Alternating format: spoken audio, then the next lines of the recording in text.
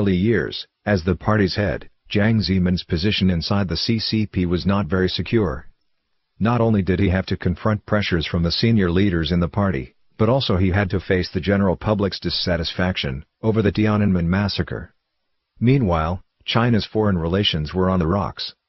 Many countries called back their ambassadors. Trade and arms embargoes hit China's economy hard. Premier Li Peng was originally Jiang's immediate superior, but when Jiang was made general secretary, Li became Jiang's subordinate. It was somewhat awkward for both. At Politburo meetings, Jiang always sat next to Li, and they hosted the meetings together. Jiang often made decisions based on Li's facial expressions, so outsiders called it the Jiang-Li system. To solidify his position inside the party, Jiang thought he needed to get on Li's good side. Since Li used to serve as Minister of Water Resources, Jiang, on his first national tour, visited the Three Gorges project, something Li had enthusiastically promoted. Next, Jiang actively lobbied for the project, and forced the National People's Congress to approve its preliminary plans. Jiang ignored the potential problems that the Three Gorges project might cause, to navigation, generation of electricity, relocation of residents, the ecosystem, the environment, and war preparedness. Jiang left the decision-making of this massive project to people like actors, actresses, model workers, and token minority representatives. The sole purpose was to please Li Peng. Jiang Zemin had always taken China's WTO accession as his achievement.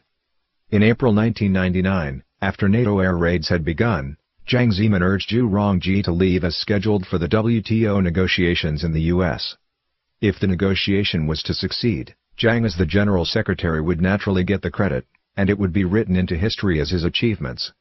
Were the negotiation to fail, it would stand to deflate Zhu Rongji's arrogance, a prospect Jiang welcomed, as Zhu's substantial contributions at the time jeopardized Jiang's standing.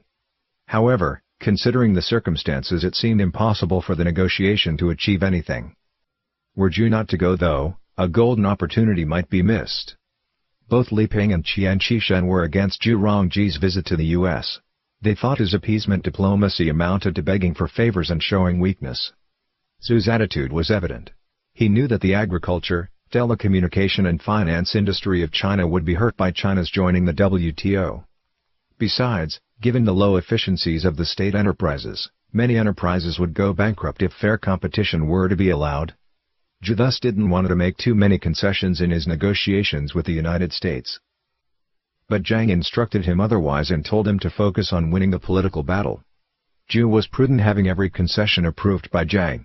However, the CCP senior statesmen were unhappy, even outraged with these concessions. Upon seeing their reactions, Jiang made Zhu Rongji a scapegoat, seamlessly shifted all the blames to him. In October 1999, Jiang urgently needed a way to improve China's relations with the West, and to quell popular discontent over the suppression of Falun Gong. It was for this reason, his thinking turned to the WTO. Jiang called a meeting of the Politburo demanding everybody's support for greater degrees of concessions. When Zhu Rongji negotiated with the U.S. delegation at the table, it was Jiang who called the shots in each move behind the scenes. The concessions made to gain WTO accession were far more than those proposed with appeasement diplomacy. On October 15, when both sides signed the agreement, Zhu Rongji drew upon the lesson he had learned, that great achievements make one's boss feel insecure, and didn't attend the signing ceremony. Nor did he attend the celebration party held at Zhongnanhai that night. Newsweek magazine commented that the WTO agreement made Zhu Rongji an invisible man.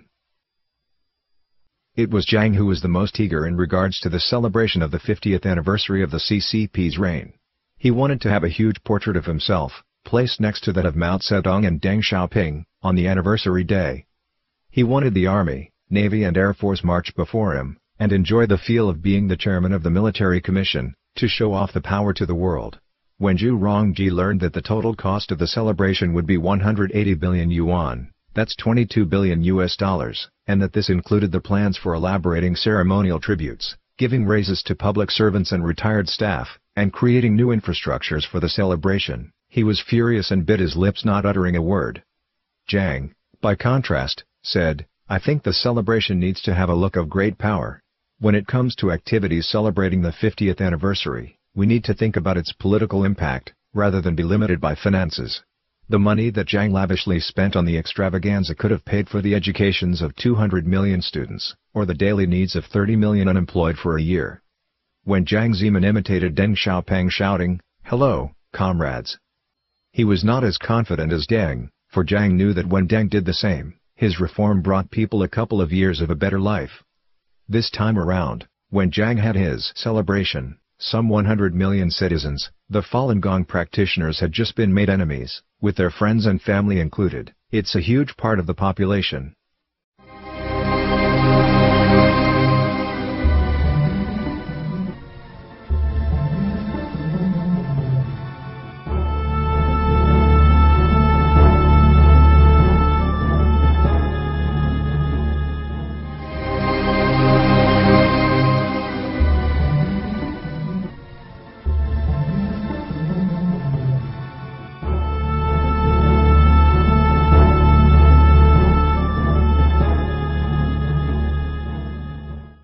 CCP's leaders constantly need to be eulogized and praised with articles and books. Jiang Zemin also proceeded to hire 3 writers, Tang Wancheng, Wang Huning, and Liu Ji, to help achieve his political goals. Most of the Jiang's literary and oratory flair, if we are to call it such, came from some combination of the 3. Tang Wancheng was born in October of 1940, graduated in 1964 from Department of CCP History at People's University of China. In 1989, Tang became the deputy director of the CCP's Institute on Policy Research, and was dubbed the top writer in Jiangnan High. He was the main writer of Jiang Zemin's political report speech at the 16th Congress. While working at the Institute of CCP's Secretariat in 1980, Tang was responsible for collecting material and information about China's liberal intellectuals, such as Fang Lizhi, Wang Ruoang, and Liu Binyan. All such figures were eventually thrown out of CCP, with material and information gathered by Tang, serving as the basis.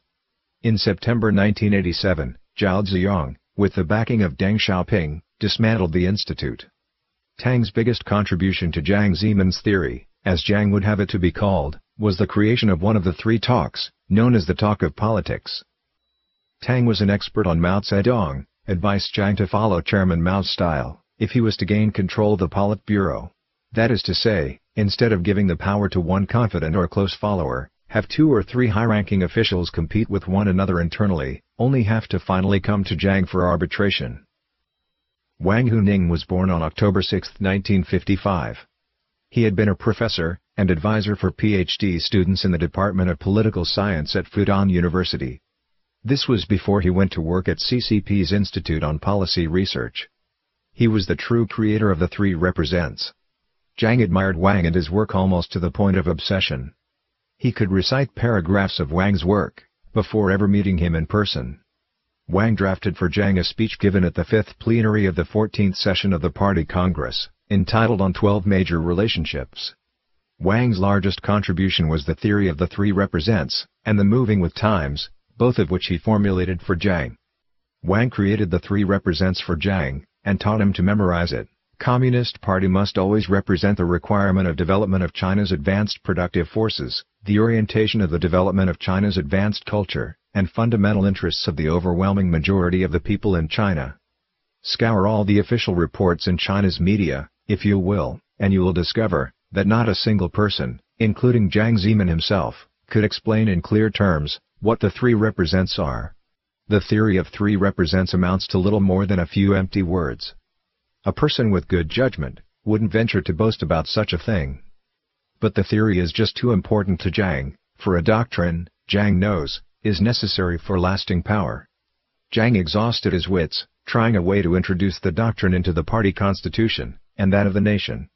And the aftermath of Jiang's efforts could still be felt even after Hu Jintao took over as the General Secretary, Chairman of the State and head of the Central Military Commission, who was obligated to uphold the 3 represents.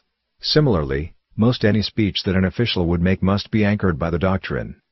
The nationwide study and implement of the doctrine hold 3 represent up to ridicule instead.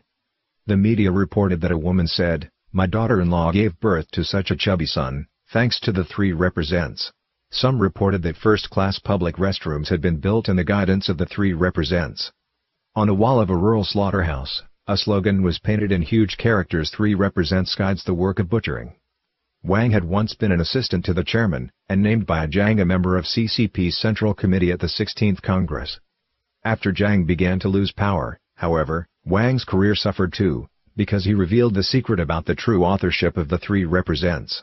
Jiang had grown furious with him. Liu Ji was born in October of 1935, in Nanqing, of Anhui Province, and was assigned to work in Shanghai, after graduated from Department of Hydraulic Engineering at Beijing's Tsinghua University. Then, he became vice president of China's Academy of Social Sciences. Liu's theoretical strength gave full play to the building up of the so-called doctrine of the wise master, which attempted to paint Jiang as the party leader, with an open mind. Liu was very close to Jiang, although not a family member. He called Jiang's wife sister-in-law. He would move about freely in front of Jiang, and would visit Jiang's residence without prior notice. If he wanted a change, he would travel to Jiang's residence by car. If Wang Yiping was in a good mood, she would cook a few southern dishes for him. It was absolutely crucial for Jiang to be coached by Liu. Liu knew exactly how to improve Jiang's craft of power politicking. Jiang had a few long talks with Liu on how to achieve such things, and later came to respectively call Liu the master of the state. Afterward, Liu openly showed support for several reform-minded intellectuals. Jiang began to keep a distance from him.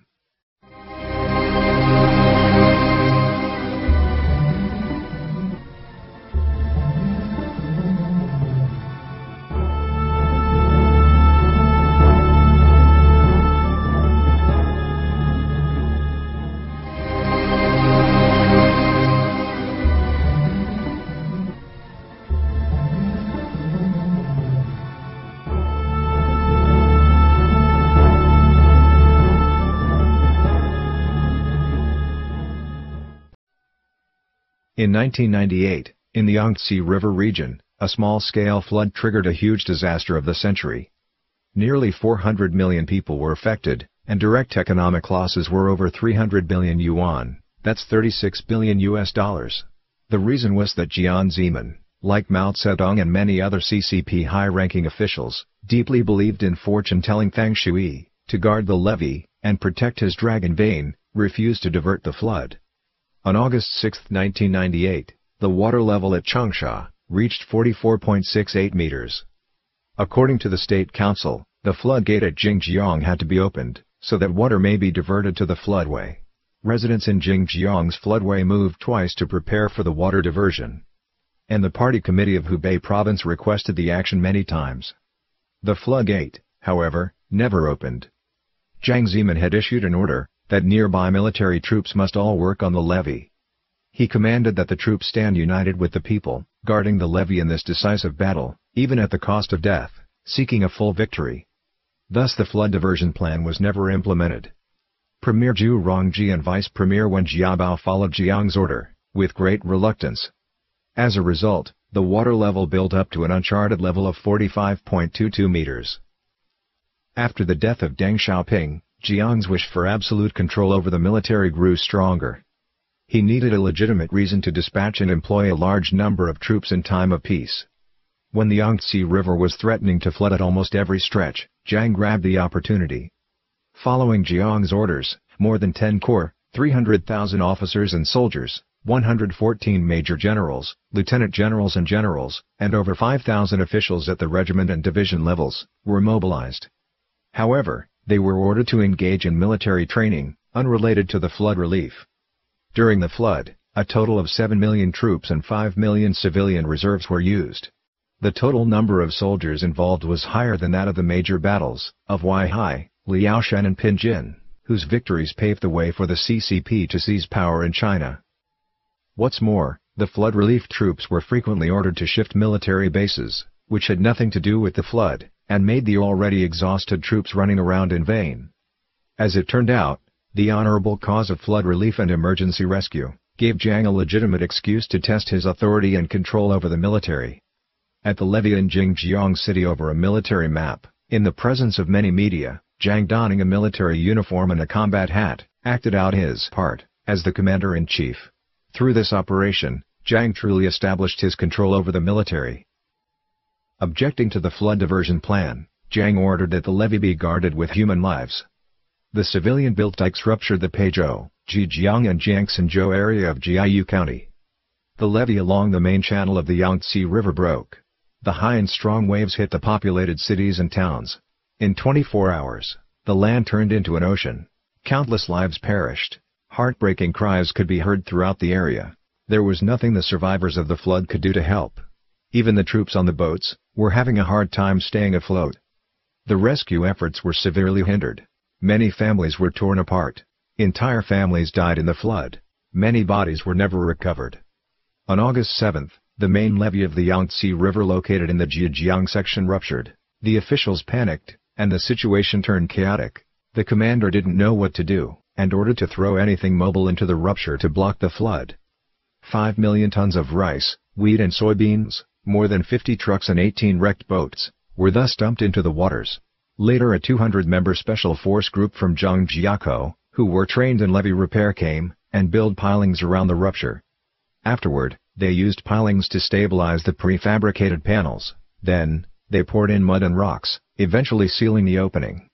The numerous ruptures caused tens of thousands of deaths, and more than 50 billion yuan property loss. Also, diseases broke out in the disaster area. Refugees tried to escape from the area. Those could not travel as fast as the spread of the disease died on the journey. Only those who would leave the loved one behind to die could escape and survive. Many survivors became the only one alive in the family. By mid-August, the flood had forced 240 million people from their homes. While all of this was happening, Jiang Zemin invited 15 prominent directors and actors to Zhongnanhai. On the piano, Jiang played, while singing along with young actresses, An Evening in the Suburb of Moscow, an old Russian love song. At the time when the Yangtze River turned into an ocean, Jiang, at the top of his lung, led the whole party singing a popular song, The Ocean, My Home. On August 13, when the ruptures were repaired, and the flood receded, Jiang went to Hubei province, tightly flanked by military police officials. He held a microphone, and into the TV camera, shout out slogans such as "Believe firmly," and "Persist in this decisive battle." Jiang directed the media to systematically cover up this major policy mistake. Government officials were required to repeat lies about casualties and property losses. The official numbers were set extremely low.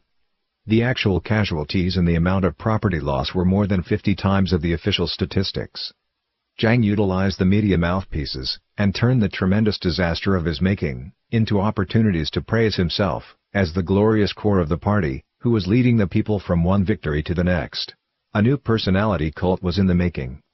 The tone of the CCP's propaganda and Jiang's speeches thus elevated to a new pitch. The CCP-controlled newspapers and magazines pretended to quote international media to further glorify Jiang. They lauded Jiang with unabashed and rather ludicrous titles, setting him beside Mao and Deng as the men of greatness.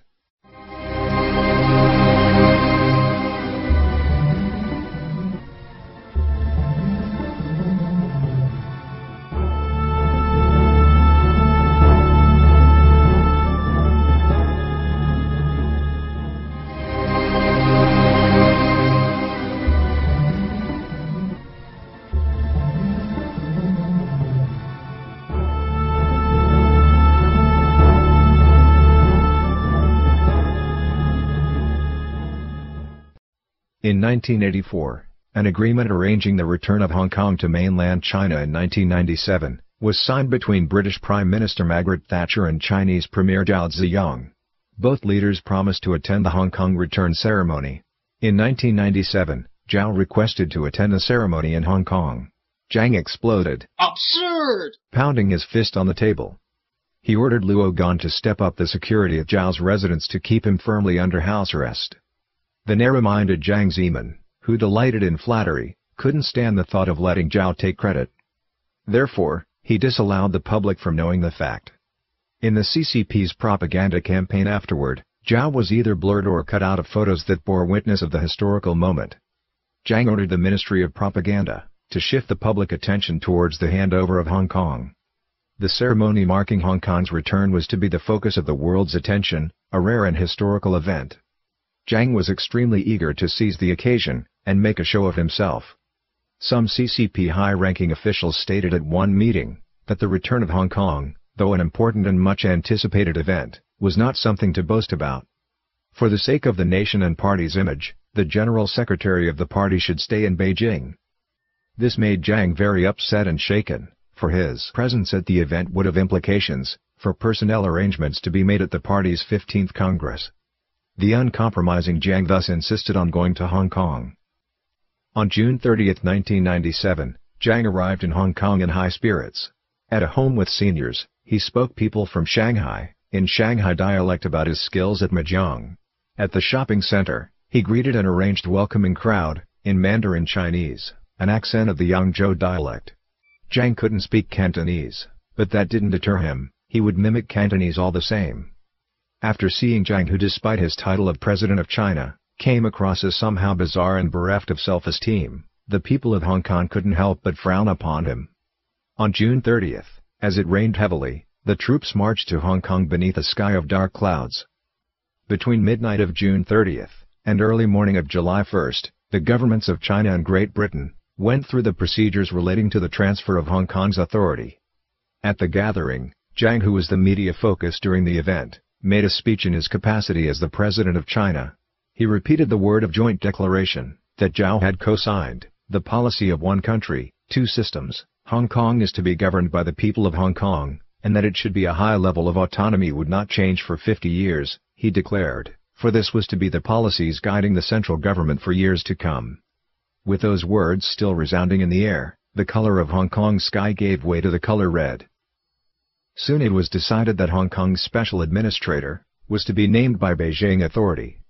The policies of the Hong Kong government was now only to be implemented after final approval from the central government in Beijing. And the Hong Kong people's freedom of speech soon was restricted among other changes. Within a few years, Hong Kong, once known as one of the four Asian dragons, and the pearl in the Orient for its prosperity and freedom, had fallen so fast as to had to request funding from the central government. The move sparked complaints throughout the island. Before Hong Kong's return to China, when China and United Kingdom were negotiating the transition of power, Beijing intended to establish Article 23 of the Basic Law, to govern treason and crime of subversion, to extend CCP's totalitarian control to Hong Kong. The proposal received strong opposition from many circles in Hong Kong and the United Kingdom. To secure a smooth transition of power, Beijing publicly announced that it would delay the passage of Article 23. Due to the need to maintain the appearance of the one country, two systems, Jiang could not apply the same totalitarian suppression of Falun Gong in Hong Kong as in mainland China. Hong Kong is an international center and major tourist destination, where Falun Gong practitioners are distributing truth materials. Jiang could not stand this happening under his nose. He considered the Article 23 legislation to be the best way to get rid of Falun Gong in Hong Kong. In 2002, when the Hong Kong government facing reappointment, Jiang expressed unreserved support for Tung Chee-hwa's second term. Secretary of Justice Alcy Leung, who was born in a family of underground CCP member, also continued for a second term. While Aung San Suu Kyi, who had always been known for speaking her mind, and was called the conscience of Hong Kong, was forced by Jiang to resign. Besides, Secretary of Security Regina Plow-Suk-yi was eager to show Jiang her ability and loyalty, and could hardly wait. The time was right for Jiang's plan in Hong Kong.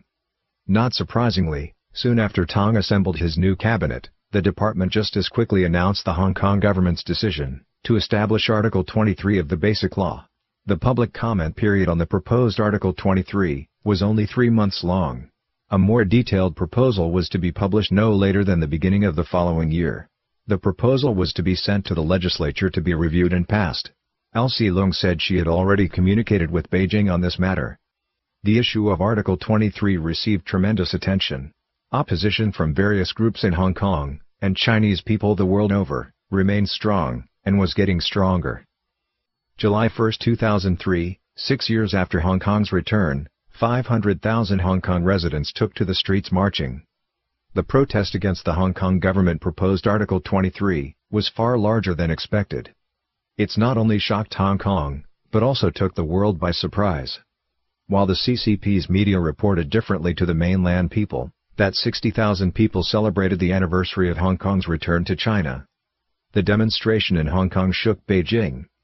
The political forces in Hong Kong became divided under the pressure from public opinion. On the evening of July 6, Chairman of the Liberal Party, James Jian, announced his resignation. Secretary of Security, Regina Iplausuki, had very low public support, and Financial Secretary Antony Leung Kam-chung was exposed for his financial scandal. Both resigned from their posts. Article 23 just couldn't get enough votes to pass. By then, Jiang had lost, and could not turn the situation around. The notorious Tung Chee-hwa, who kowtowed to Jiang at the expense of Hong Kong people, officially resigned from the Hong Kong chief executive position on March 10, 2005, after losing his main benefactor Jiang Zemin, and was deemed as damaged goods by the CCP regime in Beijing.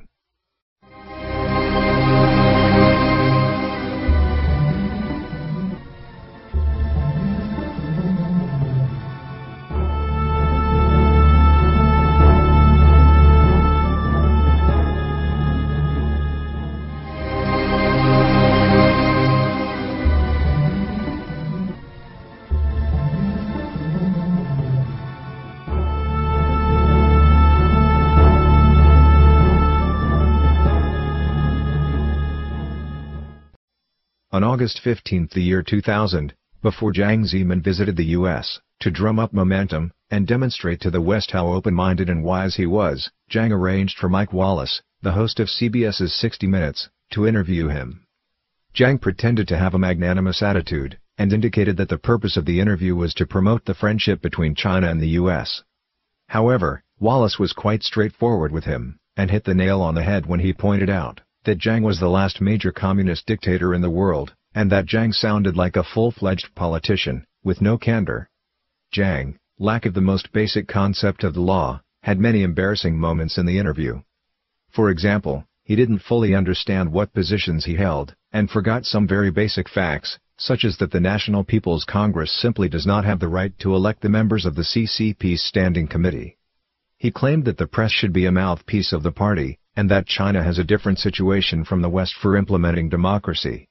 Of course, the most laughable part was Jiang's smear of Falun Gong, by saying that Falun Gong founder, Li Hongzhi, had claimed to be a reincarnation of the Lord Buddha, and a reincarnation of Christ, and preached an apocalyptic doctrine about the end of the earth, and how the planet would explode. Jiang had also said that Falun Gong had driven thousands of its members to commit suicide. With the mention of Christ, he was trying hard to incite hatred from the American public. The truth is, though, that Falun Gong's founder never claimed to be a reincarnation of Buddha or Jesus. What's more, in 98 and 99, Mr. Li told thousands of people in a large audience that the destruction of the earth that had been predicted by many to occur in 99 would not take place, and Falun Gong's teaching is against killing and suicide. Jiang was so eager to spread hatred that his outlandish claims turned into rumor-mongering. From the special interview with Mike Wallace, people obviously were unable to see Jiang's wise image, but instead, witnessed his demeanor as a rascal, and his loose tongue. It must be pointed out that when Jiang lied to Wallace in his capacity as the head of state, he took advantage of China's national prestige to slander Falun Gong, and in turn, harmed the entire prestige of China. Jiang was satisfied though, with his talking and laughing merrily in front of the American reporter. However, only 3 months later, he turned fumed with rage, before a Hong Kong junior reporter. Jiang was meeting with Tung Chee-hwa, Hong Kong's chief, who came to Beijing to report on his post. When a female reporter asked Jiang if Tung Chee-hwa's second term was assured by Jiang's imperial order, Jiang grew so furious that he accused the Hong Kong reporters, with his incoherent Cantonese and English, of asking simple and naive questions. He said to the reporters in English, "You are too simple, too naive, and I'm angry." The whole process lasted 4 minutes. He even shamelessly asked the reporters to forget professional ethics, just shut up and make money. Wallace didn't make Jiang explode, however, a young woman reporter easily did that. Jiang, tearing up his mask, exploded and showed his true color in front of the world. This must have made Wallace regretful. After venting his rage before Hong Kong reporters, Jiang probably realized that he had crossed the line. He then pointed his fingers at the reporters, and warned that if their reports had deviations, they would be held responsible. The Hong Kong's media was shocked by Jiang's admonishment. Nearly all the daily newspapers reported the story with very eye-catching headlines, describing Jiang as behaving rascally.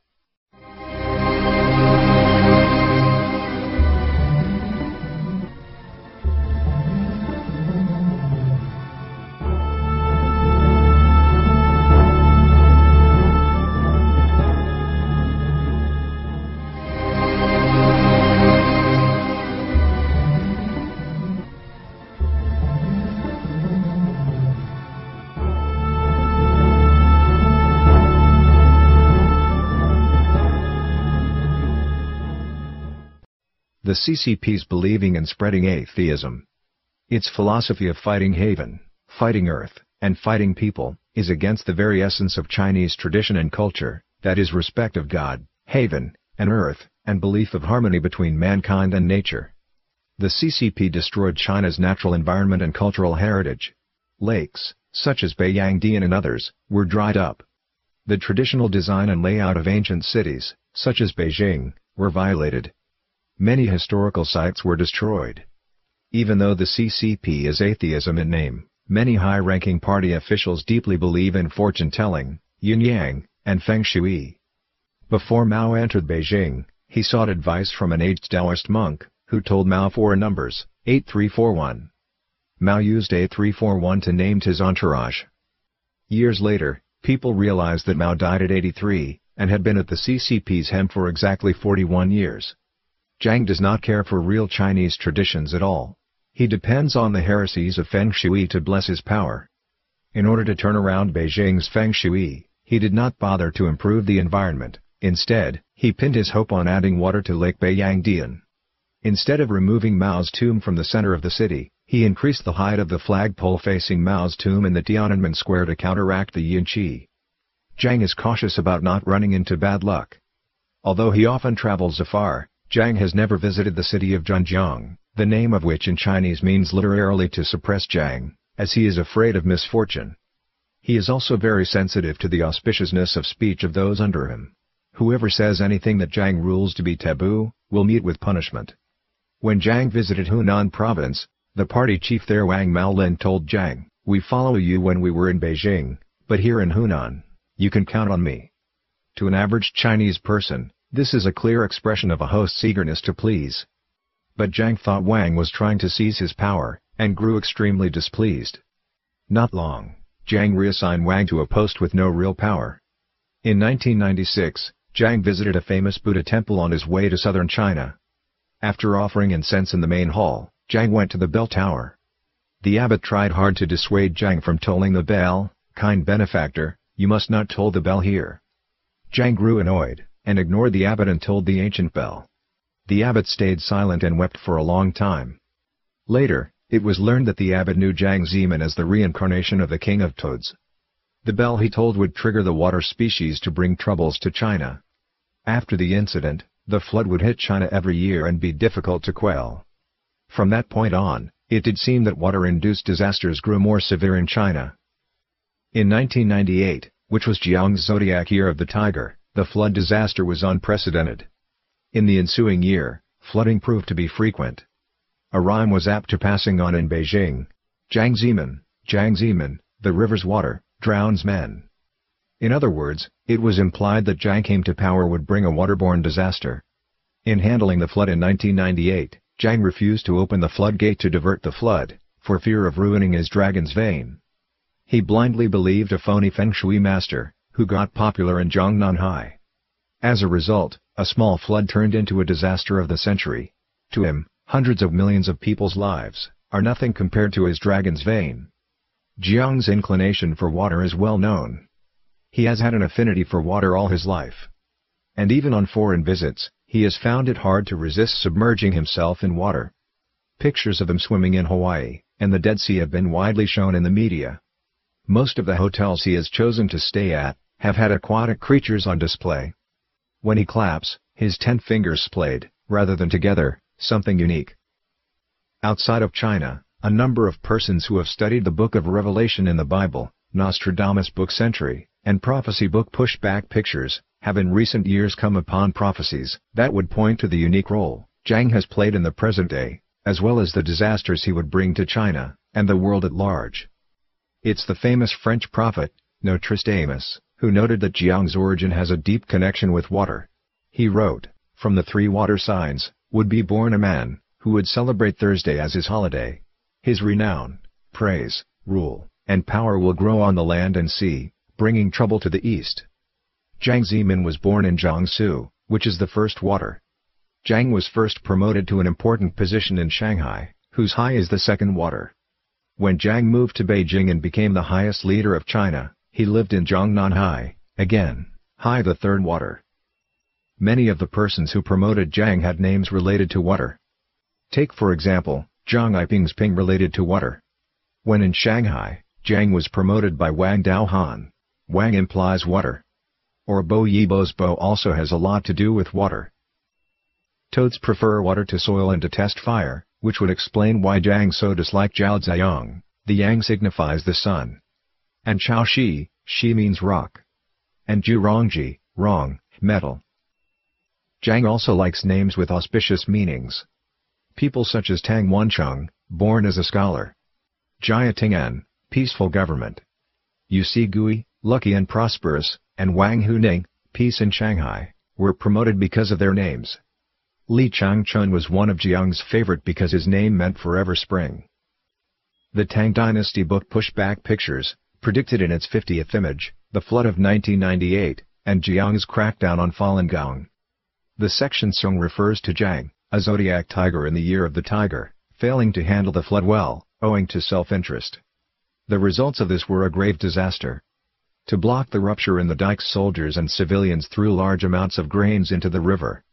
The violent flooding indeed destroyed many a barn filled with rice. The valuable goods were lost in but a moment's time. The section Chen implied that during a time when the confrontation between the communism and free world is approaching to the end, and the world is facing tremendous changes, in the final showdown of good against evil, Jiang's police and law enforcement machinery are acting like jackal and wolves. A textual comment to the book says, after the flood of 1998, people won't get time to recover and replenish yet. Jiang again started another sweeping ordeal.